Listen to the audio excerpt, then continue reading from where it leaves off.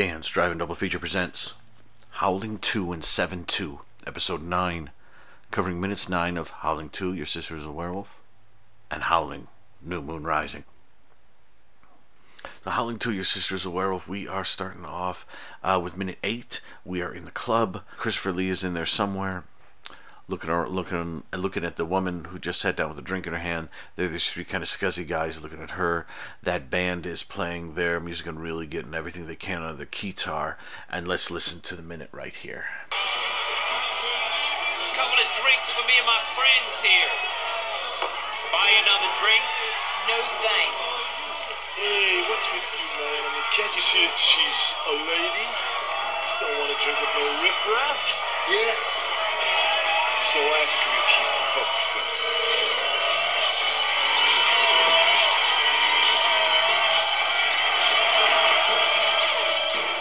I never thought you'd ask. Party time. Party time! Ow! In the pale light of the moon glow, I got a hunger that's emotional, hunger that I can't control. So where we going? Follow me. I'm alone now, in my room again. Fresh meat. Sex Pistols, The Clash, The Ramones. They didn't know it, but the guitar was what would really carry them through, what would really make punk something, circa 1985. Anyway, you do see the band playing. They finish the tune they were playing, and then they get on to starting up the Howling theme. And yeah, the minute is, most of it is that woman sitting there at the bar. Can I get you another drink? She literally just started drinking that one. She's going to double fist it? Come on. And these three skeezy guys looking at her saying untoward things, but she seems up for it. And they leave in the end, and three guys are there with her going to their motorcycles. One of the guys is carrying a woman over his shoulder, and it's shot slightly oddly because when it cuts from her and the three of them, it cuts to them outside Slammer, the bar, the club. If you do what you like, it will. Something's written on the wall at the end of the minute, and I can't quite read it all because there's a guy in front of half of it. But that's what it says in chalk on the wall. And what accents does everyone have? I don't know. They don't sound like. I mean, maybe it's a very specific sort of thing, but it's one of the yeah. Who knows what the accents are? But there was a moment they cut outside Slammer, sort of. They're all over on the far right of the frame, and she says, come on, follow me, and she immediately leaves the frame. And so for a split second you think that the one guy carrying the other woman is carrying her for a brief second, or I thought that.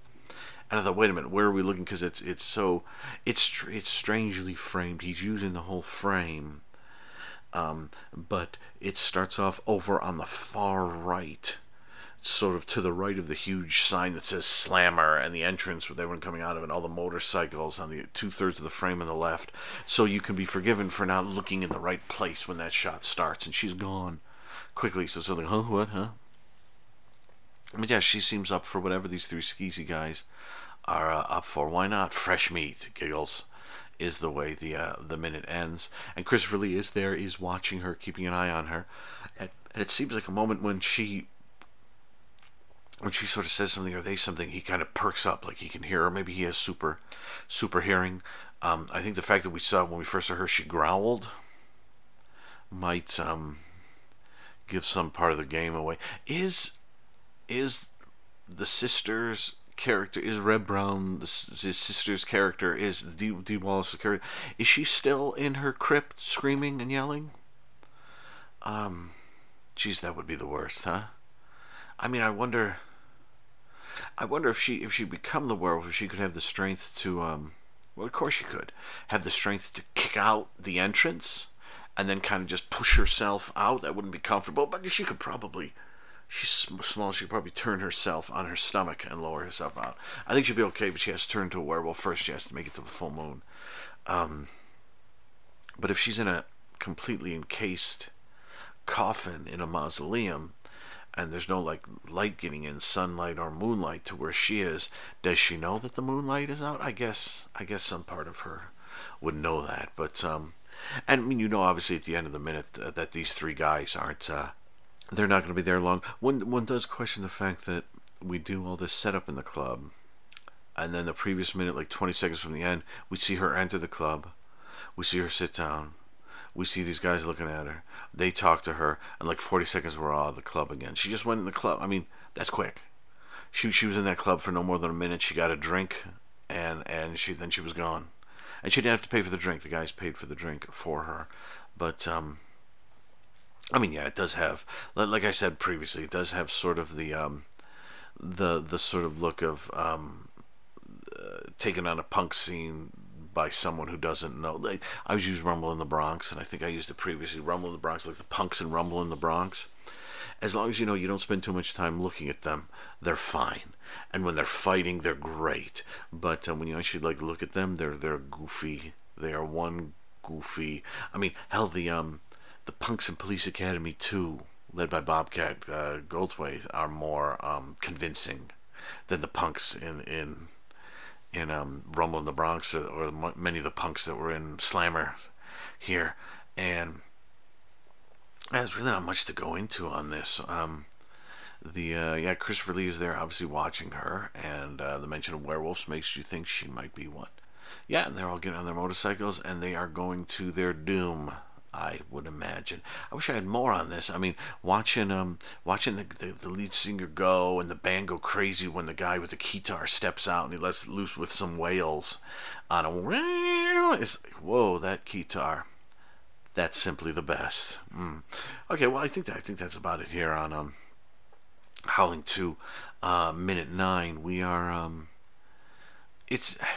As I've said before, it is a very weird movie. It is a very strange movie. We get moments and glimpses here and there, but it sort of builds and accumulates the weirdness. Like right now, it just seems like scattered and talking about it minute by minute, incoherent, and not terribly as interesting as possibly it could be. But trust me, it will get there. We'll have a minute where we suddenly realize we've been having a great time.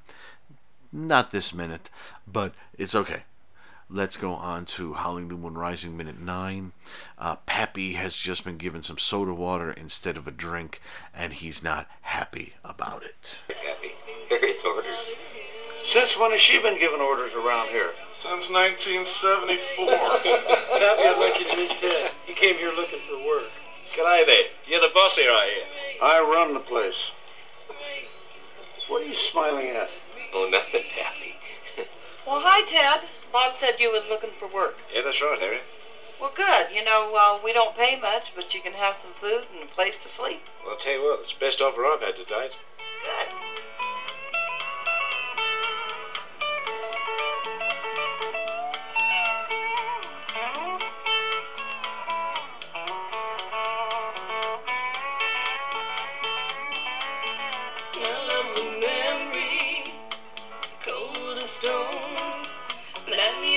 So I won't be alone. Crazy heart, come back to me. Sort of location-wise, I don't think we could get more different. We're in Los Angeles in Howling 2. I think we're in like Bavaria or something like that, actually. And we're in Barstow in here. They're not that far apart. Just a few hours drive. But just the worlds are different. The punk world and the countrified world. I mean, obviously the country world of Harriet and Pappy's feels more real than the punk world, simply because it is. As I've said before, most of these Harriet and Pappy, the gentleman behind the bar, Jim Brock. I think the other guy who introduces Ted, whose name I can't remember. I think they're all actual people there. I won't go over all of that again, but it's funny. Yeah, I mean, this minute begins with a bunch of people talking in a sort of a bar, it's a very specific kind of bar, and then it ends kind of in another sort of slightly different space. This one, the last thing we see is Ted's motorcycle in front of what looks like a kind of not a motel, but sort of like rustic hotel rooms, kind of like single floor. Norman Bates Psycho style, the Bates Motel kind of thing. I guess it is a motel. and as that song ends, and may I just say, I really like that song. I like the song "The Howling." I think it's a great howling. Those big crazy electronic drums simulating the as I said last time, the gated drum, the Phil Collins' gated drum, and but this, I really like this crazy heart come back to me, and I think it's a lovely song. The fact that it plays over the initial line dancing, then we get this scene, then we get more line dancing, and then the song ends as we cut to the Ted's motorcycle and everything outside his motel room. Makes one think that the song is maybe like Emerson, Lake and Palmer's "Take a Pebble," which starts off with the piano and Greg Lake singing, goes off into who knows where for like 9 minutes, and then comes back to Greg Lake at the piano singing. It makes it feel like maybe at some point after like the second or third chorus, suddenly we're in Cuckoo Town with the song. But I really like it. I think it's a very good. I think it's a very good song. You know, I'm not a I'm not a modern country guy. I've tried, because I try to sort of get myself into all music if I can, but some things I just I can't crack. But as I've said before, old style country I like, and I like this sort of more rootsy country rather than, you know, Garth Brooks style thing. Do you realize how many albums Garth Brooks has sold? Look it up. Go look it up. It's crazy. And yet, and at the same time, the only person I know who owns a Garth Brooks album is my sister Lorraine. I know of no one else. Even when I was in college when he went through the roof, and I didn't know anyone who owned a Garth Brooks album. You were more likely to find someone who owned, you know, Danger Danger's first album than you were a Garth Brooks album. This was the first half of the 90s. Anyway. So yeah, so you get the little scene, and it looks like Ted's hired, and there's more country line dancing. We see the woman with the Australian accent, whose name I don't remember, country line dancing, and Ted is like standing in the doorway, like looking at her, and she's like looking at him with like, oh God, I have to be nice to him because he's the director, and Ted's there like, yeah, check me out. It's a little skeezy. It doesn't match the you're gonna have to work hard to get her attention, or you get her to, you know, whatever it is that Jim says to Ted like 2 minutes before. It just seems like weird that he, you know, like we see her sitting next to Pappy drinking, having something out of some sort of glass, and then it cuts to her line dancing with everyone. It's very sinister line dancing again. But everyone looks to be into it. You know, the guys have got their hands on their belt buckles, and I don't know, the women, they have their arms behind their backs. I'm not sure the way it works, but they're dancing, and then you see the woman there, and then when she turns, there's Ted kind of just staring directly at her, which seems like I said, it seems a bit skeezy to me. I'm not sure why he felt like that was the best way to. Maybe it's an Australian thing. Well, maybe is she Australian too? I mean, maybe that's just the thing. That's the way the Australian male mates. I don't know. I am not one of them, but maybe that's the way the Australian male mates, and she's supposed to go, oh, him. But it looks a bit. I mean, because the scene with Harriet and Pappy is goofy. I like the way it sets up everything, and then Brock gets his little one-liner out that everyone ha ha ha ha ha ha ha ha Brock, and as they're all laughing at Brock, sort of Ted is introduced to Harriet, and it's kind of all happens very, very quickly. A lot goes on in this minute. But the main thing you have to remember is that Ted is now hired on. He gets a room and food. He just basically, he's there just working. And he's sitting on this gal, and that's about it. It's Halloween, because there are Halloween decorations up all over the place. There's a lot going on, but it's really like, if you can watch the minute, I would, because just hearing them doesn't quite work, because it doesn't take into account the fact that like when Brock says his line, you don't see him, and now it could be the framing on the DVD, the Laserdisc, which is 133, but like when the guy introduces Ted, he's sort of half cut off, and you can't quite see him, but you can see Ted, and it's just like they're just like the shots are. they're not off, but they're not like in the optimum places where they sort of should be for the best comedy. Not big on the close-ups, not big on the inserts.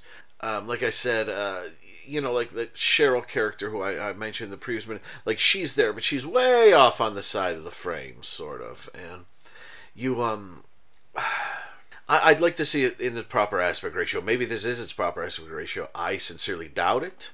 If it was going for a New Line, they wouldn't have done it like just anticipating home video. I think in '94 it would have been. I mean, it's definitely 185. It's not 235.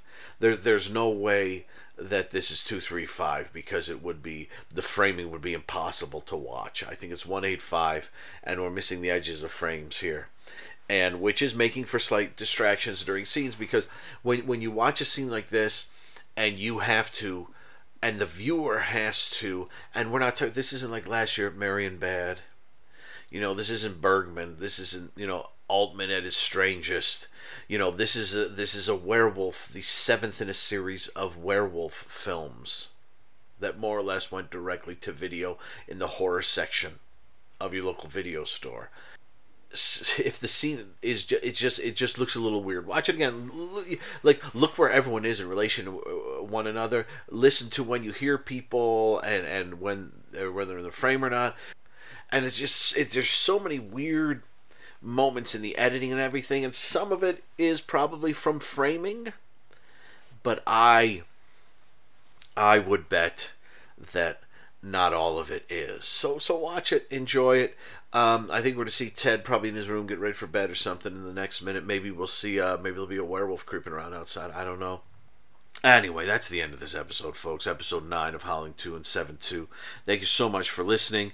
And next time up, we'll get Ted, presumably in his motel room, and we will get that lady who may or may not be a werewolf, leading those 3 jerks and that other woman off to the middle of... No, although if they're in the center of L.A., they're not going to the middle of nowhere. They're probably just going to an alley nearby or something like that. But listen to this. I'll be back. I'll talk more next time.